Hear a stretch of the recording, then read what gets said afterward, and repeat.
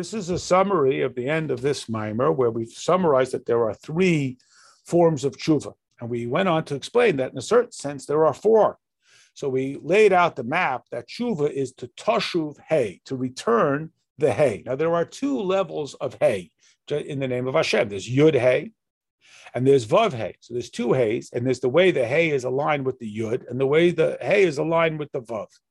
Now, there is tshuva tata and tshuva ilah, which appear to suggest there's only two levels of tshuva. And we, of course, have advocated for three, and we're going to talk about why we don't even say there's four. We also introduced the idea that the term Baal Tshuva means that you are the master, you are the mashpia of Tshuva.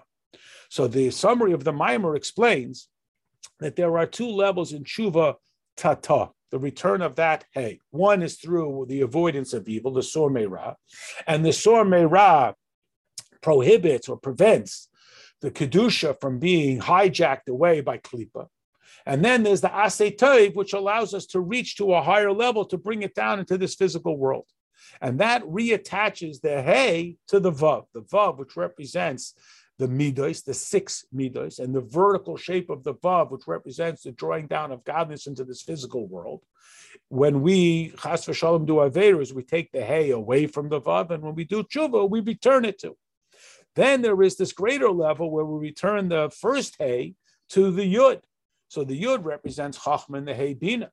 So now we're talking about we can even become a Baal Tshuva. We can even bring down from a higher level and connect it to the Hey, to be Mashpia on that Hey.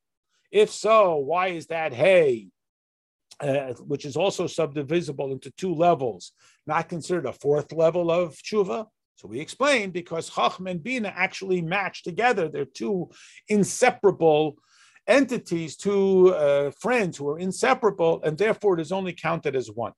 This is further summarized in, as we explained earlier. The Maimer said that tshuva is suggested in the letters Beis Chaf Reish, translation as Bechor, and now we have this fourth level. So we explained that the word itself is a form of tshuva. So there's the individual letters and the way they coalesce as a word.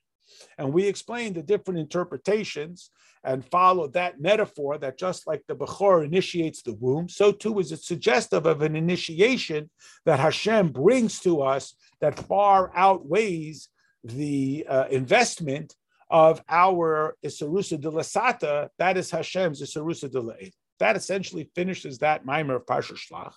And now we move into Parshas Pinchas.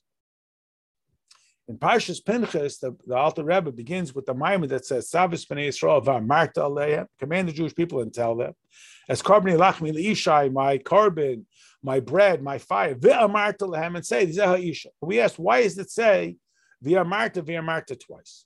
So we started to explain that every mitzvah has to be effectuated in machshava, dibur, and ma'aseh. And we see this in karbanos. There's the machshava of the karbanos, which is comparable to davening. There is the dibur, which is the study of the karbanos, as we know. Whoever engages in the study of karbanos as if he effectuated the karbanos. And then there's the actual deed of the karbanos. So we asked the question, why is it that karbanos are specifically described as reich nechayach? Every mitzvah is the fulfillment of Hashem's will. Why are karbanos particularly a pleasant aroma? And we asked, why is it that karbanos have to be done in the Beis Hamikdash? The study of the karbanos, the davening, those other parts don't have to be done in the Beis Hamikdash. Why does the ma'aseh characteristic of karbanos have to be done in the Beis Hamikdash?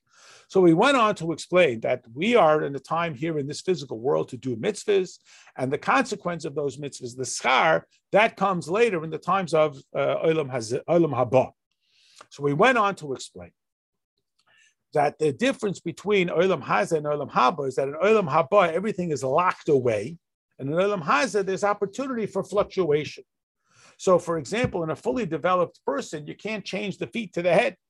But in the developing fetus, you can nuance out and distinguish and reshape the character. And this is why in the world of Olam Haba, you have a very rigid separation of right and left, Michal of Ava and Gavriel of Yira.